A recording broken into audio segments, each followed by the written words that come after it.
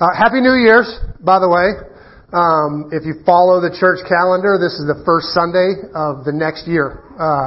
We try to kind of orient ourselves around the church calendar so that we can celebrate the things that aren't just American holidays, but global Christian holidays that people in other parts of the world that don't follow the American calendar are also celebrating. And so this is the first day of the new year. Advent kicks off the new year. So, and we're obviously going to kick off a new series as well. And I'm really excited about this series, but even more, I'm excited about the fact that I'm excited about it. Because when I first kind of dove into the lectionary passages for this series, because during Advent and Lent, we always kind of sync up with the lectionary, which all the like liturgical churches around the world are doing. So all the Anglicans in England right now are studying out of the lectionary, just like we are. So it kind of syncs us up with a bunch of other churches, which is kind of cool. The Catholics are doing the same thing, and a lot of the Methodists and Lutherans. So we're kind of synced up with big chunks of the church for this next 4 weeks, which is I always think is fun. But I read through the Old Testament passages for lectionary. They didn't really do anything for me, so I went to the gospel passages, and they were kind of lame. And so I went to they weren't lame. They just, didn't really speak to me. And so I went to the epistles. They didn't do anything for me either. And so I decided, we could do this. You can always do the Psalms, right? It's Christmas. The Psalms are like the Jewish songbook, or maybe you would call them like the Jewish worship playlist. They're the Proverbs is like talk radio. The Ecclesiastes is like listen to some old grumpy guy do a podcast. Song of Solomon is obviously like R&B or rap. One of the things that comes with explicit in the corner. But the Psalms would be like the stuff you listen to on the way to church, right? That's the worship playlist. I actually share an Amazon account with my two daughters. Originally, I thought, why not? They love music and they shouldn't have to listen to all the commercials and junk. So I let them into my special Amazon account. And this is like our shared, playlist. And just so you know, because this is church, way up there at the top, I had to black out, that word, cause this is church. So that is every pastor's dream. So you might notice we have Christmas, which is definitely not mine. We got Justin Bieber and the Christian thing, so that's awful. We've got country. Do not delete, which of course is the one that had the word I had to black out, so make sure we don't delete that. Incidentally, I clicked on that, and now all the songs have like parentheses with the word explicit in them, if needs be. So Becca's grounded, that's all I'm saying. We have Jazz Focus. That is actually mine. I listen to that when I write a lot of times. Then we got some favorite playlists, none of which hold my stuff. And 3 different, the top year in review stuff. And then 3 different things that are not country, whatever that means. 3 different folders for not country. Shower songs, which apparently one of my daughters said that, you have to listen to a whole different kind of music when you shower. So she has a playlist just for put on when she's showering. And then way down here at the bottom is I think it's the next slide. Way down there, that's me. That's my one little playlist that I get on my Amazon account. And so yeah, that's the Psalms, I guess. Song of Solomon would go up there in the do not delete file, apparently, with all the other explicit music. So I didn't really have much inspiration going into this series. I just figured Christmas, as shows in my daughter's playlist, is a time for music. Like of all these playlists, we have one just for Christmas. How many of you are already pumping the Christmas music? Anybody? We got a few? Okay. And there's this like long running debate as to when it's like appropriate to play Christmas music, right? So we're going to do a quick survey. How many of you say like Halloween or as soon as it's fall, like Christmas music can start? Okay, we've got, all year counts too. So we've got 2 of those, right? After Thanksgiving. How many we got after Thanksgiving people? 1, 2, 3, 4, 5, 6, 7, 8. Okay, we got 8 of those. How many, we do have all year long. So we got 1 all year long. So we got 1 all year long, 1 as soon as it's fall. But how many of you like maybe 2 songs in the Christmas Eve service and that's it? Like how many of you are that far? Like we got 1. Okay. So Thanksgiving, anytime you hear the debate, you can now say, no, my church voted, it's settled, we settled this, it's not until Thanksgiving, period. Now we know. So I figured we could always find a way to talk about the Psalms during Christmas, because Psalms are music. Christmas is about music. How hard could it be?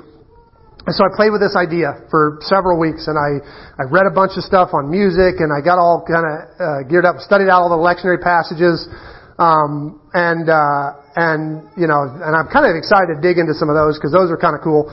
But I wasn't feeling like I really had a grip on what God wanted to say to us. So Esther and I went on our date night last week, and she could tell I was struggling, and I was all up in my head, and I wasn't really like there, and so she asked me what was going on, like, what's up? And I was like, I can't get a handle on this Advent series. I'm just struggling through it. And so she kind of genuinely compassionate, like sighed and understood she was not going to have my attention until we got this settled. And so she was like, what do you got on the table? And I was like, well, I'm thinking about like background music, like to a movie, like the music that plays in the background, the score of a movie. And she just went like, oh, I like that. And then she went on like a 5-minute rant. You could do this, you could do this, you could go this way, you could go that way, blah, blah, blah, blah. And I was like, hey, whose idea was this anyway? Like, and she didn't even want to hear any of my other options. And she was like, that's what you have to do. And so we titled this series Score, because that's the real musical term for when you orchestrate or arrange a piece of music for a movie, TV, or play. And honestly, the second I had like settled on that idea in my head, the Holy Spirit started like really preaching in my heart. And so buckle up, because this one could get a little preachy.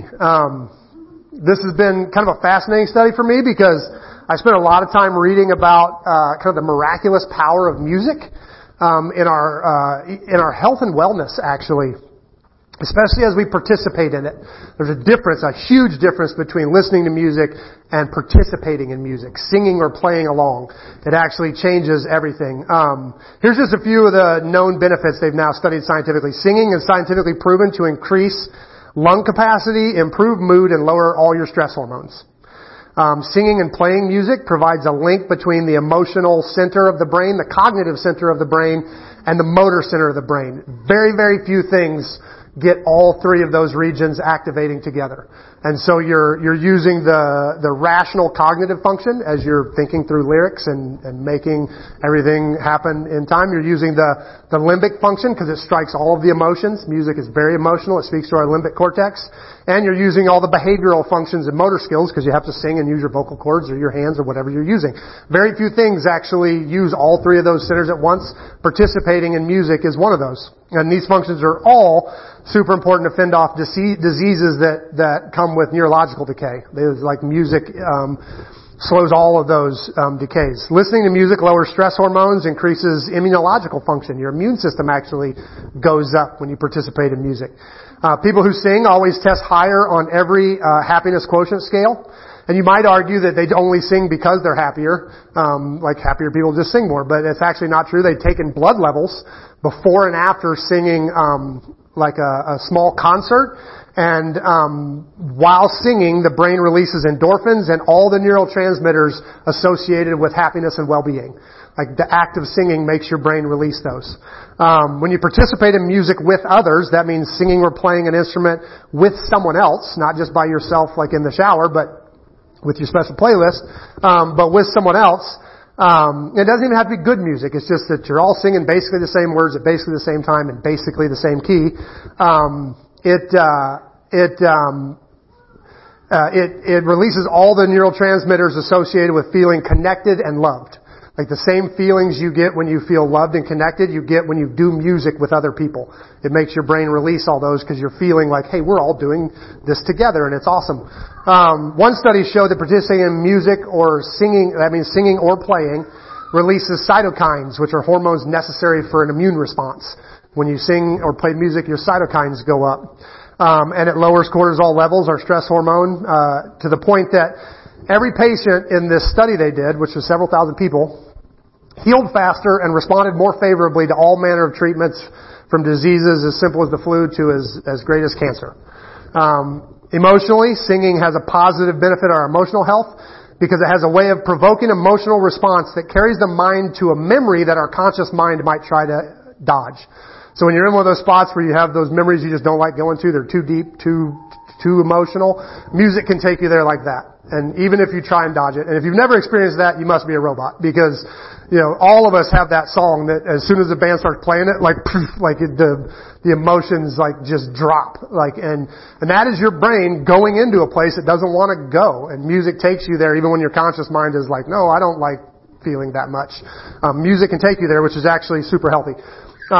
Singing has been used to treat lung disease and increase breathing capacity, in a way that without as much stress as like exercise. So people who can't quite exercise, they need to increase lung capacity, they have them sing, as treatment. It's also been, this one was really cool. It's also been used to treat stroke patients, who are trying to regain their, ability to speak.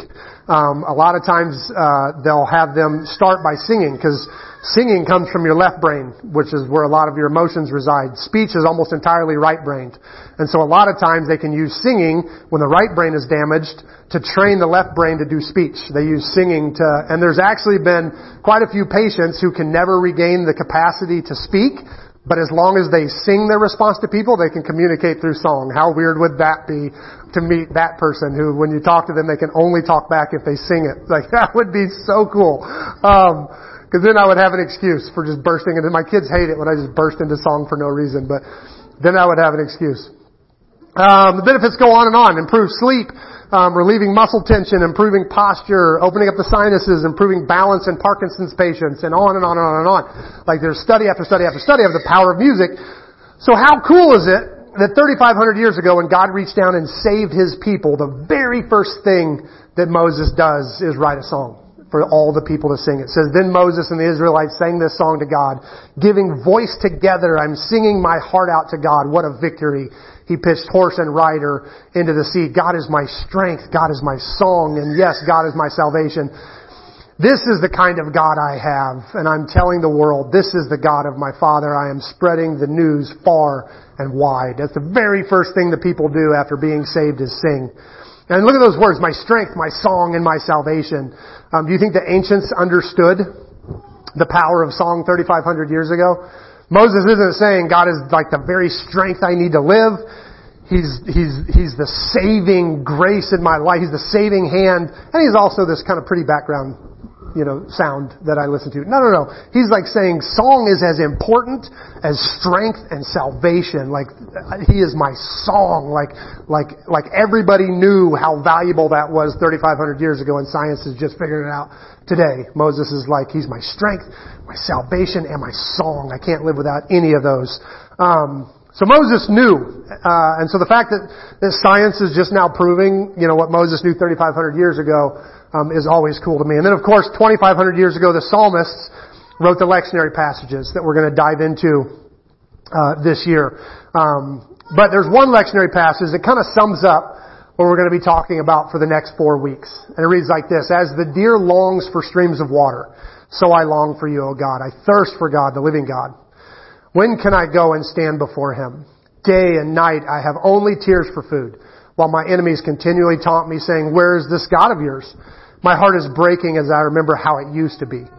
I walked among the crowds of worshipers, leading a great procession to the house of God, singing for joy and giving thanks amid the sounds of great celebration. Why am I discouraged? Why is my heart so sad?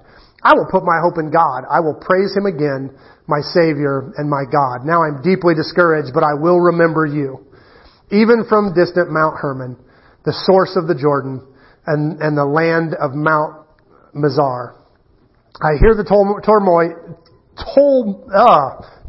there it is, of the raging seas, as your waves and surging tides sweep over me. But each day the Lord pours His unfailing love upon me, and through each night I sing His songs, praying to God who gives me life. So, I'm not going to hide my main point this time till the end. I'm going to tell you right up front what this series is about, and then we're going to spend all of Advent kind of unpacking how we do this. And I wish I had time to unpack this entire psalm because it's so rich. There's some really cool stuff. That reference to Mount Hermon is crazy cool. God told them when they first went to the promised land, to go to the mountain of Shechem and Hermon and declare all the blessings of obeying God from Shechem and declare all the curses if you disobey God from Hermon. And so when he says, even from Mount Hermon, in other words, even when I disobey and I'm living out the consequences of my disobedience, I still know you're going to be good to me, which is super amazing. And that's not in my notes, but, cause we don't have time to do that. But, I wish I could unpack it, but we can't. But we're going to do some stuff with the first half of this. And if you're a note taker, write some of this down because this can absolutely change your mental health. I believe that with all my heart. The first thing we're going to look at is the author's state of mind as he dives into this song. It begins, day and night I have only tears for food, while my enemies continually taunt me, saying, where is this God of yours? And the first thing we're going to talk about in this series is the messages in our head. The messages in our life. How many of you guys know that we have a lot of messages in our head today? Like anybody? Like it is not quiet in there. We're told how we should eat, how we should raise our kids, where we're getting those things wrong. We should be ourselves. Unless ourselves is offensive, then we should be anybody but ourselves. We're told to feel guilty about loving God and His Word. Have you thought about that? How weird it is? Like if you go back just not that long ago, even non-Christians wanted you to feel guilty if you broke stuff in God's Word. Like it was just kind of, now the only thing you have to feel guilty about is if you try to obey God's Word. Then it's like, you're not supposed to feel good about that. You know, there are so many messages that just play like a soundtrack in the background of our lives. Just the messages that just play all the time. And these messages are the music that give have you ever watched one of those things where they show a scene from a movie with no music? My favorite one, go look it up. I was going to show it, but because we stream online, you never know when that's going to trip some censor and kick us offline. So we can't do that anymore, which is, kind of a bummer because we used to just break censorship laws all the time in church, but now we have to obey them. But there's the best one, look it up. It's the scene from Empire Strikes Back. And it's the main characters walking into this great procession. And they play it with no music. And it is the most awkward. And they're just walking. And Chewie's like, "Arr!" And they just walk in silence. And then you play it with music and it's this huge dramatic, scene with clapping and orchestral, crescendos, and it's super cool. But anyway, that music, those messages that play nonstop, give the scene color. They give it emotion and depth. And right now, the music that's playing is setting that scene in our hearts. And in Psalm 42, the singer is lamenting the score of his life. The background music is awful. All day is just dissonant chords that give the soul no hope, no peace, no joy. He's like, all I hear is people saying, where's your God? Like that's the background music of my life. Tears and chiding. And in verse 4, the songwriter says something we hear every day today, especially if you're anywhere near my age. My heart is breaking as I remember how it used to be. Anyone ever say this? Some version of this? When I was a kid, nobody acted like that. Anybody say that this week? Probably. When I was young, schools and kids' sports respected Monday or Sundays and Wednesdays. I say that all the time. Pretty regularly. When I was young, there was wholesome stuff on TV. Anybody ever said that? All the time. So the psalmist is surrounded by bad messages and hates the way the world is changing and seemingly falling apart around him. Starting to sound familiar? And the singer takes action. Why am I discouraged? Why is my heart so sad? I love the versions I learned. Why are you downcast, O my soul? That's the way I learned this passage back in the day. Why are you downcast, O my soul? I'll put my hope in God. And holy cow, this is so powerful. This is some of the most contemporary psychology in the Bible. It's 2,500 years old. I read a lot of neuroscience, neurobiologists and stuff, who are kind of on the cutting edge of the field right now. I'm just fascinated by it. It's just kind of what I do for a hobby. And I've heard every single one of them recently say that self-awareness is the first step to mental health. And here's what they mean by that. There's a fancy modern word for it, metacognition, if you want the word. Metacognition, to think about the way you think. Most of us don't do that. We think thinking is automatic. We just let it run its course. And almost everybody on the cutting edge of neuroscience is like, when you can stop for half a second to think about what you're thinking, you can regain your mental health. Like it's thinking about how you think. One of them uses the acronym ANT, for the score that plays in the back of your background. Automatic negative thoughts. Most of us have ants in our brain. They just roll all the time. And we think that that's just how it is. That we have no choice but to think negative thoughts, cause that's just what's in there. We have ants in there. And he says the biggest key to getting rid of the ants in your brain is recognizing them and realizing you don't actually have to listen to them. Earth-shattering. You don't have to listen to those.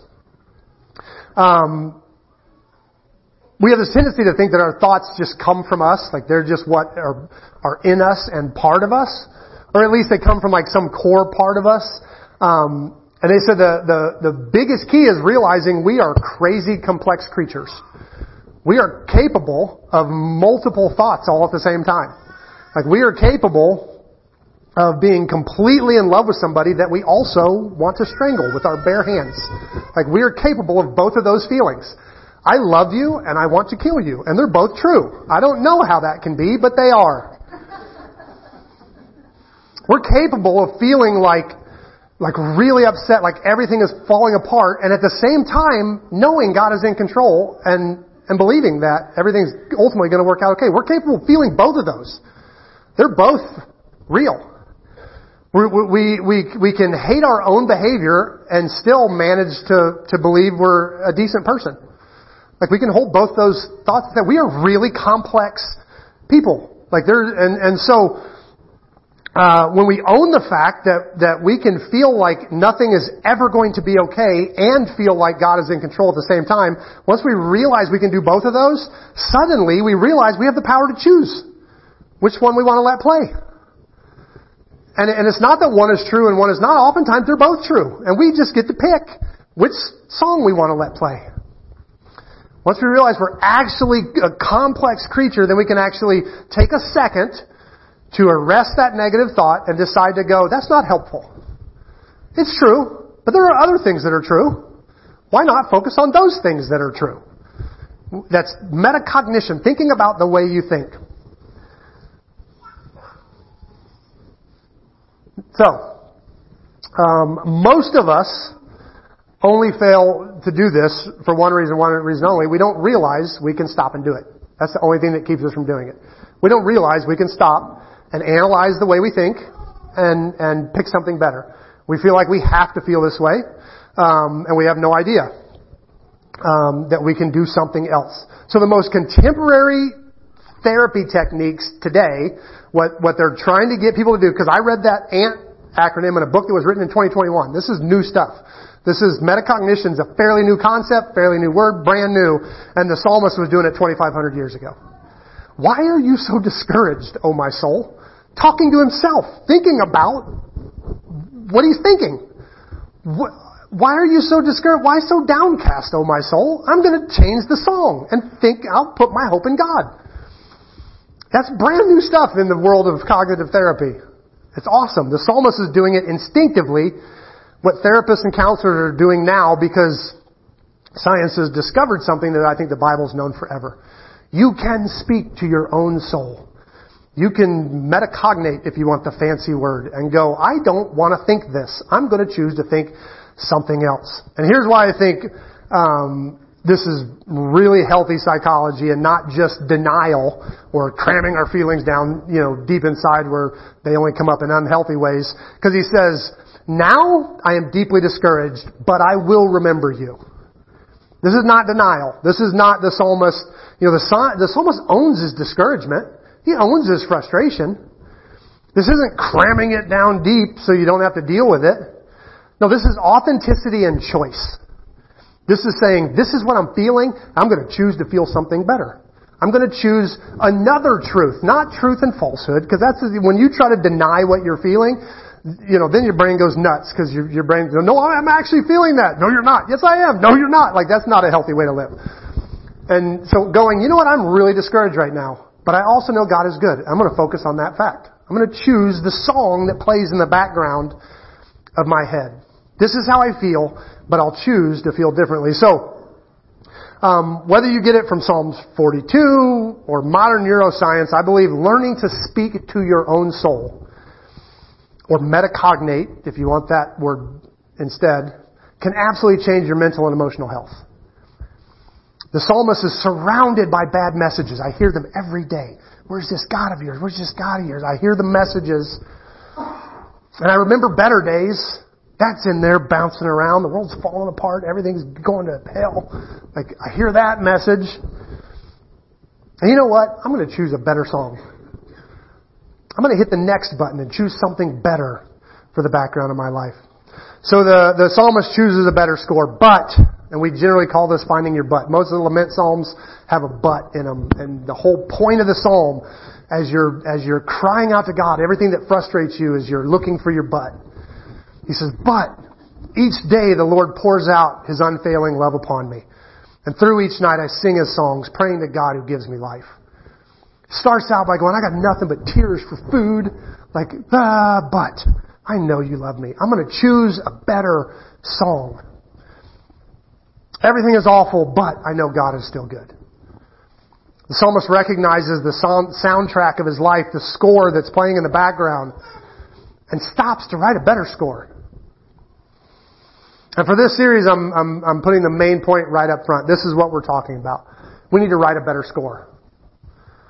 Our world is full of terrible messages. Our minds are full of awful messages. And these are becoming the background music of our lives, and that's not okay. It's not acceptable. We're the people of God. We're supposed to be the head and not the tail, created to go over and not under. We cannot lose because He goes before us in battle. In His strength, we can crush an army. We can scale a wall. Psalms 18:29. Where the church, the gates of hell will not prevail against us. No weapon formed against us shall prosper. God has plans for us, says the Lord, and the plans are for good and not for disaster, to give us a future and a hope. And that, and only that, should be the background music in our lives. It should be an endless loop that just plays in our hearts and minds. That is the soundtrack, our score, and we need to take back the music that plays in the background. So what I hope to do this month is take our 4 Advent virtues: peace, love, hope, joy, and we are going to choose. And this is where I'm going to get preachy, because I'm going to be telling us all month, commanding us to choose peace, love, hope, and joy as the background music of our hearts this holiday season. You don't get to choose doubt this year. You don't get to choose worry and stress this year. You don't get to choose anger and bitterness this year. You don't get to choose fear this year. This is the song that the world sings. That's the score, the soundtrack for those who live without Christ. And you can choose a better song. So that's my intro. Everybody ready to get started for today? You brought a lunch, right? We're actually looking at Psalms 122, and I promise I'm not going to be here long. I already gave you the main point. It says, a song for pilgrims ascending to Jerusalem, a psalm of David. I was glad when they said to me, let us go to the house of the Lord. And now here we are, standing inside your gates, O Jerusalem. Jerusalem is a well-built city. Its seamless walls cannot be breached. All the tribes of Israel, the Lord's people, make their pilgrimage here. They come to give thanks to the name of the Lord our God, as the law requires of Israel. Here stands the thrones where judgment is given, the thrones of the dynasty of David. Pray for peace in Jerusalem. May all who love this city prosper. O Jerusalem, may there be peace within your walls and prosperity in your palaces. For the sake of my family and friends, I will say, may you have peace. For the sake of the house of the Lord our God, I will seek what is best for you, O Jerusalem. So this song is kind of a neat one, because of all the Psalms, we're actually able to place the particular spot in David's life where this one was written. You can't do that with all of them, but a lot of them you can figure out exactly where he wrote it, what was going on in his life with quite a lot of accuracy. So here's a little bit of background. David has a stellar early career. His life is like basically up and to the right all the time. Everything he does is great. He's a shining star until the king gets jealous of him. And then in one day it all falls apart. The king gets jealous, throws a spear at him. David dodges, has to spend like the next several years. I think it's like 14 years or 20 years, something I can't remember. Running from Saul, living in the woods, living in the wilderness, running from the king. And then when the king dies, he actually doesn't just take over the kingdom, even though he'd been anointed king. He takes over the leadership of like two little tribes in the south, his tribe and Benjamin. Until the entire kingdom comes to him and is basically like, hey, why don't you rule over all of us? You were the one God chose anyway. And so he becomes king. And once he's inaugurated, the very first thing he does is attacks and conquers this Jebusite city, the Jebusite city of Jebus, where they get the word Jebusite. Like, it is the capital city of the Jebusites. It was a great stronghold that Israel was never able to take when they first took the promised land, which is why it's still there in the heart of Israel, because they couldn't take it. It was too strong of a city. So the very first thing David does is attack Jebus. In fact, when he was attacking, they were teasing him from on top of the wall going, blind and lame people could defend this city. Like, you can't take this. And so what David does is he actually sends his men up the sewers. And they get into the city through the sewers and they conquer the city. And David immediately moves in and renames it Jerusalem. So this is where the city of Jerusalem comes from. It's not Jerusalem until David takes over the city. Up until then it had been Jebus. So this morning's psalm, we know that it was written after that battle because he says, "O Jerusalem." So we know this is after the naming of the city, right? So we know about it had to happen after this certain point in David's life. And I think it's pretty close because his shock, you can see it in the song. I was glad when they said to me, "Let's go to the house of the Lord." And now here we are, standing inside your gates, O Jerusalem. You can hear like the surprise in his voice. And a couple other interesting notes to point out. We know that this was after the dream of building a temple was there. Because he mentions his dynasty, the dynasty of David, and he got the prophecy from God that he was going to have a dynasty. At the same time, he asked God if he could build a temple. So those kind of came together. So if he's mentioning a dynasty, you know he's already talked to Nathan. He's already asked if he can build a temple. God's already said no. So David knows he's got this dream for a temple, but he also knows it's not going to be him. So this is pre-temple, post taking control of Jebus. And so we know David didn't get to build a temple. So when he's writing about Jerusalem here in the house of God, he's not talking about the temple because the temple doesn't exist yet. It's a dream in his head, but it doesn't exist yet. I was happy, past tense, when they said to me, "Let's go to the house of God." So this is not the temple. So most likely David is kind of talking nostalgically about when they used to go to Shechem, which is where the Ark of the Covenant used to be kept, to celebrate, annual festivals and things. So to David, the house of God is wherever the ark is. If it's out in a tent in Shechem, then I was happy when they said to me, "Let's go to the house of the Lord." And now he's brought the ark to Jerusalem, and the whole nation can collect there. So, since there's no temple in Shechem, David is not talking about a temple. And so he says this, "Jerusalem is a well-built city.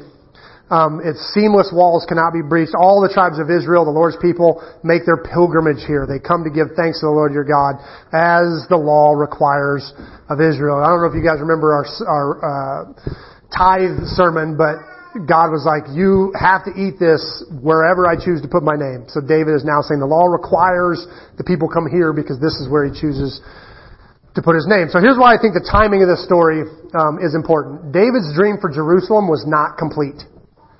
It's not finished. It wasn't even really accurate. He says their seamless walls cannot be breached, which makes it sound like this city can't be taken. And he took it like 10 minutes ago. Like he's like, "This city cannot be conquered." I mean, except by me, which we just did. But otherwise it can't be conquered. So he's not even necessarily speaking accurately of Jerusalem. I guess you could argue he didn't breach the walls. He climbed under them in the sewers, but a breach is just a hole in a wall. So I think the sewers are a breach. I don't know. But the important thing is that David's song isn't a song about what is. It's a song of faith. He's choosing what he knows can be, what he knows will be. This is David seeing the Jerusalem that he knows is going to be there someday. And there's one more reason I think the timing of this psalm is important, is because of what's going on in David's life when he writes it. In David's early years, he wrote a lot of nature poetry. He wrote about God, the sun coming across the sky. He wrote about a thunderstorm once that was awesome. I have a feeling he was sitting outside watching sheep, and he's talking about how incredible the thunder is, and he likens it to the power of God. And so he wrote a lot of nature poetry, a lot of pop music. He wrote a lot of pop music when he was young, just happy-go-lucky, fun stuff. And then when he went on the run, it was all emo. Like it was the lament psalms. It was why is everything falling apart around me? I haven't even done anything wrong. Like there's a lot of that. A lot of search my heart, oh God, and see that I'm not innocent. And what's funny is he writes a very similar song later, and he's like, don't search my heart, God. I can't stand up to it. But this is basically the start of a whole new writing career for David. Like this is the first time he's gotten to write in a total place of experience and peace. And so we know that this is the kind of music you write in peacetime. You write about, if you look at the contents, he's writing a song about all of Israel coming to worship. You don't do that in the middle of a war. Just leave your home and gather and come for a festival. He's talking about governmental stuff, and this is where justice happens, the running of the country, the things that you only do when you're not running for your life every day. This is peacetime music. CCR and Janis Joplin for wartime. This is, Justin Bieber and Selena Gomez. This is peacetime music. This is, David even tells his listener to focus on peace. This is the peace song. He says, pray for the peace of Jerusalem. May all who love this city prosper. O Jerusalem, may there be peace within your walls and prosperity in your palaces. For the sake of my family and friends, I will say, may you have peace. So here's the deal. Jerusalem isn't the city David wants it to be yet. He's been told that he can't build the temple, so he knows that he'll never see what he's wishing for. By all accounts, the nation never really did celebrate in Jerusalem the way David had hoped they would. It was big, but the whole nation never really came. There's times in the prophets call out that they never really did. The prophets are like complaining to the people, you never did come to the festivals like you were supposed to. There's political intrigue in David's palace, just like every other palace everywhere. One of his sons overthrows him at one point, and David has to run from his own palace in Jerusalem. Right in Jerusalem, in this palace, is where he committed adultery, commissioned murder, and called an unneeded census just so he could brag about how many people were in his kingdom, which made God angry, and he had to watch God pour out judgment on the nation from Jerusalem. So in other words, Jerusalem was a mess. But it was also amazing. It was one of the most famous and beautiful cities in the known world at that time. It was an attraction for centuries, millennia, really. People still go there because it's amazing. Jerusalem was amazing and it was awful. And David got to choose which version he sang about. And I hope you see where I'm going with this, because your life is the same. It's horrible and it's incredible. It's beautiful and it's painful. And you get to choose which one you sing about. In this psalm, and honestly in this week's Advent virtue, is a great place to start. As David sings about his precious city, he focuses on peace. He prays for peace. He calls others to do the same. And I think that needs to be our score. I don't know if you've noticed, and I'm sure there's going to be a shocker to most of you, but the song playing in our culture right now is not a song of peace. I know you have to be pretty observant to catch that, so don't let your jaw fall open, but at the men's breakfast yesterday, someone just said the word politics. I think it was Graham. And like a collective shiver went through the group. Like, I think it's the only time I've ever been sitting with a bunch of guys and we were like, can't we just talk about our feelings? Like, do we have to go to politics? Right now, you can't even have a nuanced conversation that might bunny trail into politics because it's so combative. And that's our culture. And we all know that. But here's the shocking revelation. We're supposed to be different. I don't know if you know that. We're supposed to be different. Christians are supposed to be different. We're supposed to live as though we're in this world, but not of this world. We're supposed to have a different score playing in our hearts and minds. So let's do a test. Close your eyes real quick and think about the political climate in your world right now. Think about the issues that are important to you. Think about the candidates you support. What is the emotional soundtrack playing in the background? Is it peace? Do you feel at peace? If not, you need to change the song. You actually have the power to do that. You serve and were rescued by the Prince of Peace. You can choose to focus on that. Our God is big and controls this world. You can choose to focus on that. Paul said in Colossians, "And let the peace that comes from Christ rule in your hearts. For as members of one body, you are called to live in peace and always be thankful." You can choose to focus on that. So what we need to do is engage the politics, because sticking your head in the sand and giving up, and saying the system's rigged, that doesn't help either. So we do the politics, but we do what David does in Psalms 42. We listen to the soundtrack in our hearts as we engage politics, and we change the song, and we go, you know what? My God is in control. I can live at peace. I can choose to focus on that. Why so downcast, O my soul? As I think on politics, as I think on the state of the world, I can go, whoa, whoa, whoa, whoa, whoa, whoa, whoa. Why so downcast, O my soul? Put your trust in God. I can talk to my own soul. But it's not just politics. There's a motto they teach in advertising. I can't remember who said it. I think it was David Ogilvy, the father of advertising, where he said, great marketing is not offering a product to meet someone's need. Great marketing is making them aware of a need they didn't even know they had so that you can meet it. In other words, marketing is about building discontent. If I can make you unhappy with the way things are, I can sell you something. That is not a song of peace. The goal of advertising is to take our peace, to rob us of the contentment that makes us feel like we need more. We need to pick a better score. We need to pick a better song. Today we're bombarded by a million messages that tell us that we need to eat better, exercise more, raise our kids right, which means making sure their pajamas are fireproof. I don't know if you knew that. And then they figured out that the stuff they spray on them to make, are kids just bursting into flames in their sleep? I don't know why, fireproof pajamas are a big deal. But apparently they just figured out that the stuff they spray on them to make them fireproof can cause cancer. So now you're supposed to check and make sure they're not fireproof, because the fireproof ones can kill them. We need to do cooperative parenting and co-sleeping and organic baby food. And of course, the way our grandparents did it is barbaric and preposterous. Don't even look at that. You need to stay up on the headlines because they change all the time. And if that is the song track of our lives, we need a better song.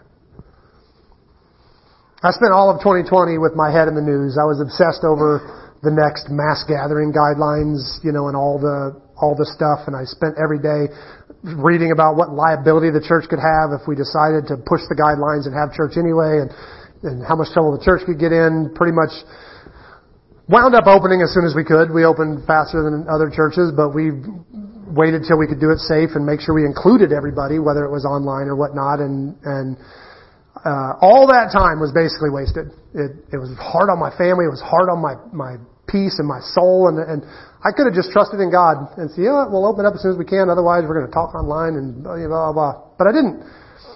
I chose a bad song for a year, and it was devastating. And finally I had to commit my soul to a better song. I had to command my soul. Why are you so obsessed, oh my soul? Put your hope in God. In Psalms 42, when David speaks to his own soul, it sounds like a fun little piece of poetry. But I'm here to tell you that is not only solid, but it's not only solid contemporary psychology, but it's deep biblical wisdom. Speak to your own soul. You simply don't have to listen to all the bad music that's out there right now. You don't have to listen to the messages the world is trying to play in the back of your head every day. You can pick a better song. And a great place to start. Psalms 122, today's lectionary passage. David sings about Jerusalem, the gathering place of God's people, the strong and powerful place that can't be breached, the place where right judgment is administered, and who realizes that this is a representation of the church, of what the church is supposed to be too. The gathering place of God's people, where the gates of hell will not prevail against it, and right judgment is supposed to be administered as God's people rightly divide the word of truth. This is a picture of the church. So everything David says about Jerusalem, we could sing about the church. We could.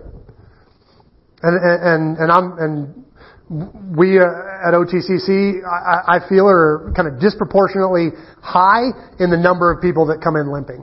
That's what I call it. What I mean by that is people who were beat up by church somewhere else. Came in a little bit sore, a little bit bruised. And part of what we love to do here at Open Table is hopefully rebuild some faith in what church can be, and the institution of church. That's in our heart all the time. But many of us, including myself at times, if we're honest, when we think about church, not necessarily Open Table, not necessarily us, but the church, many of us, if we listen closely, the song in the background is not peace. It's frustration. It's anger. It's bitterness. And we need a better song. Yeah, like the psalmist said, everything might look pretty rough right now, but there's still a God in the house. Amen? And He's faithful and He looks after it, and these are His people, and though I may not always agree with them, I can pray for their peace and their prosperity. I can call all other people to pray for their peace.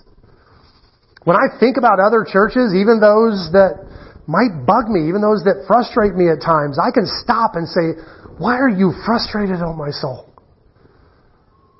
Has Christ not become our very peace? What good does getting frustrated do for this situation at all? I pray for the peace of this church. I can pick a better song. So how do we respond to this? I could obviously go on all day giving an example of the score that plays in the background of the movie of our life. Or maybe it's a long, episodic TV show, like something HBO does. Or we can look at the way the world wants to color every scene with a song that drives us deeper and deeper and deeper into the culture's worldview. At the end of the day, the message is simple. We need to pick a better song. And this is probably a cruel survey in a season where some of the catchiest and possibly cheesiest songs in history are playing everywhere. But give me real quick the songs that get stuck in your head. Anybody got one that you hate when it gets in there? Now that I put you on the spot, you won't be able to think of. What do you got? Oh, Grandma got run over by a reindeer. Yeah, that one's rough. I am so sorry for you, Jake. Cotton Eye Joe. Oh, that's worse. Cotton Eye Joe. Yeah. Baby Shark? Ew, yeah. That one wasn't just in my head. That was in my world for 2 straight years. Yeah. What else? Anybody else got one? For me, it's unfortunately whatever is the poppiest and cheesiest thing playing at the time. My kids used to play a game they called the Dad Jukebox, where 3 of them would at the same time walk by me humming or whistling a song to see which one of their songs I picked up. And so I would just be doing the dishes, and all of a sudden I'd start whistling, and one of them would, yeah, and the others would ah. What are you doing? They're we were trying to see which one of us could get a song stuck in your head. That's the game, is who can get a song stuck in Dad's head. While decorating for Christmas yesterday, Becca plays Justin Bieber's Mistletoe, and then just shuts off the radio. How cruel is that? So I'm whistling the dumbest Christmas song ever for an hour, until I was literally can we play something to get this out of my head, please? I can't get it out. Shorty should not be a lyric in any Christmas song. That's just unbelievable. But the reason this series is so important is because music gets stuck in your head. It does. Some of my favorite movies are my favorite because of the amazing score. And the songs get stuck in my head. But that same reality is true of the messages the world is singing as well. They get stuck in your head. And they're hard to get out. Let me show you what I mean. They did a big survey. Several thousand people participated in this survey. And we're going to do it with our little group. What percentage of America do you think is African American? African American. 35, 33, I'm hearing. 23. The national average, people guessed 41%. It's actually 12%. Latino, what would you say about Latino? I'd say that's closer to 40. Closer to 40? 25. The survey said 39. It's actually 17. Families with an average income of over $500,000 a year. The whole family.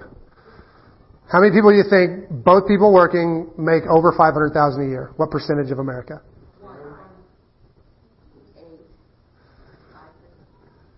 People surveyed said 26%. People think 26% of the country makes that. It's 1%. 1%. Somebody said 1. Yeah. Left-handed Americans. 5%? 15? The survey said 34%.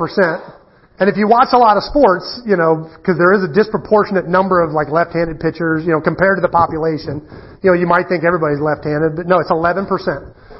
It's a right-handed world. This one's fun. Number of vegans and vegetarians. What do you think it is? Vegans and vegetarians. What did you say? 50? The survey said 30%. The country thinks 30% of the country it's 5%. 5%. This one was ridiculous. How many people do you think live in New York City? What percentage of the country lives in New York City? Huh? The survey said 30%. Like 1/3 of the country lives in it. But if you watch TV shows and you watch movies, it's a lot of people. It's 3% of the population. 3% of the population. And here are the big ones. Transgender. What percent of the population you think is transgender? Currently. The survey said 21%. It's actually under 1%. The entire LGBTQ community. What do you think? A full 1%. 8. I hear. The survey said 30%. It's actually 3%. The entire LGBTQ rainbow crew is 3%. Now, is America just really bad at math and statistics, you think? In some cases, yes. The New York thing that's just dumb. That's 100 million people. Like 30% is 100 million people. That's bad math. But I don't think it's just ignorance that made everyone get these numbers wrong. The songs we listen to every day get stuck in our head. And if you look at those numbers, they probably match or might even be a little bit low of the media we see. You think 30% of our media, because they think 30% is LGBTQ, that's probably pretty close to the amount of media coverage they get. 30% of our media might be something to do with the LGBTQ community. So that gets stuck in your head, and it plays, and it plays, and it plays. And the next thing you know, you're thinking, the number's gotta be 30%. That's all I hear. That's all that plays through my head. That's the song in the background. And all of a sudden, the song isn't matching reality. Yeah, if you watch a lot of sports, it seems like half the world's left-handed. Half the pitchers are anyway, if you're a baseball fan. But no, 11%. Yeah, if you watch a lot of TVs and movies where everybody makes money, it's easy to think the whole country's making money. The songs we listen to every day get stuck in our head, and they start to shape the way we think things are. These songs are not an accident. They're not just background noise. Just like pop music is not an accident. They write it a certain way so it will get stuck in your head. That's what makes it pop music. It's sticky. This is why I said I'm going to get preachy in this series, because I can't tell you to feel peace.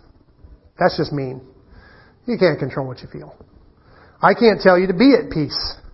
I understand that some people just access peace more easily than other people, and that's a different in personality, and I get that. It's not fair to command you to be something you're not. But I can absolutely tell you, and I'm looking in the mirror when I say this, to choose to focus on peace. That's different. I can't choose you to feel peace or be at peace, but I can choose you to focus on peace. To bring it up to your mind, to speak to your own soul and say, why are you doing this, oh my soul? Why are you thinking this way? Why are you choosing the negative stuff to focus on, oh my soul? I'm going to put my faith in God. And can I guarantee that if you focus on peace, you won't feel any fear and anxiety? No. But I can guarantee that if you do focus on the world the music is playing, you will feel more anxiety and fear. Examine your soul and the song that you're listening to, and ask yourself, why on earth are you listening to that song? Even if it's a true song. Because the world's a mess. I'm not pretending to deny, I'm not suggesting denial. Own the song, recognize the world is a mess, and then choose a better song. God is still on the throne. That's a different song. So here's how I would love to respond to this message. Advent comes with 4 virtues: peace, love, hope, and joy. And we're given a week to meditate on and contemplate each virtue in Advent. So this week, tackle peace. I'm not saying go be a peacemaker this year, go spread peace. We've done that in the past. That's a good thing. That's a great thing. Go make up with somebody you have enmity against. That's awesome. But this week, I'd love for you to spend some time listening to the music playing in your head. Listen to the music that you just let naturally roll through there. Is it peace? What are you thinking about? What is the emotional color of these thoughts? Are they peaceful? Are they true? And if they are true, is there something that's equally as true that is more peaceful? Take a second to ask yourself that question. Is there something else I could listen to that is also true? Choose a better score this week. And as that song plays in the background, see how it changes your life. I think it will. I really think it will.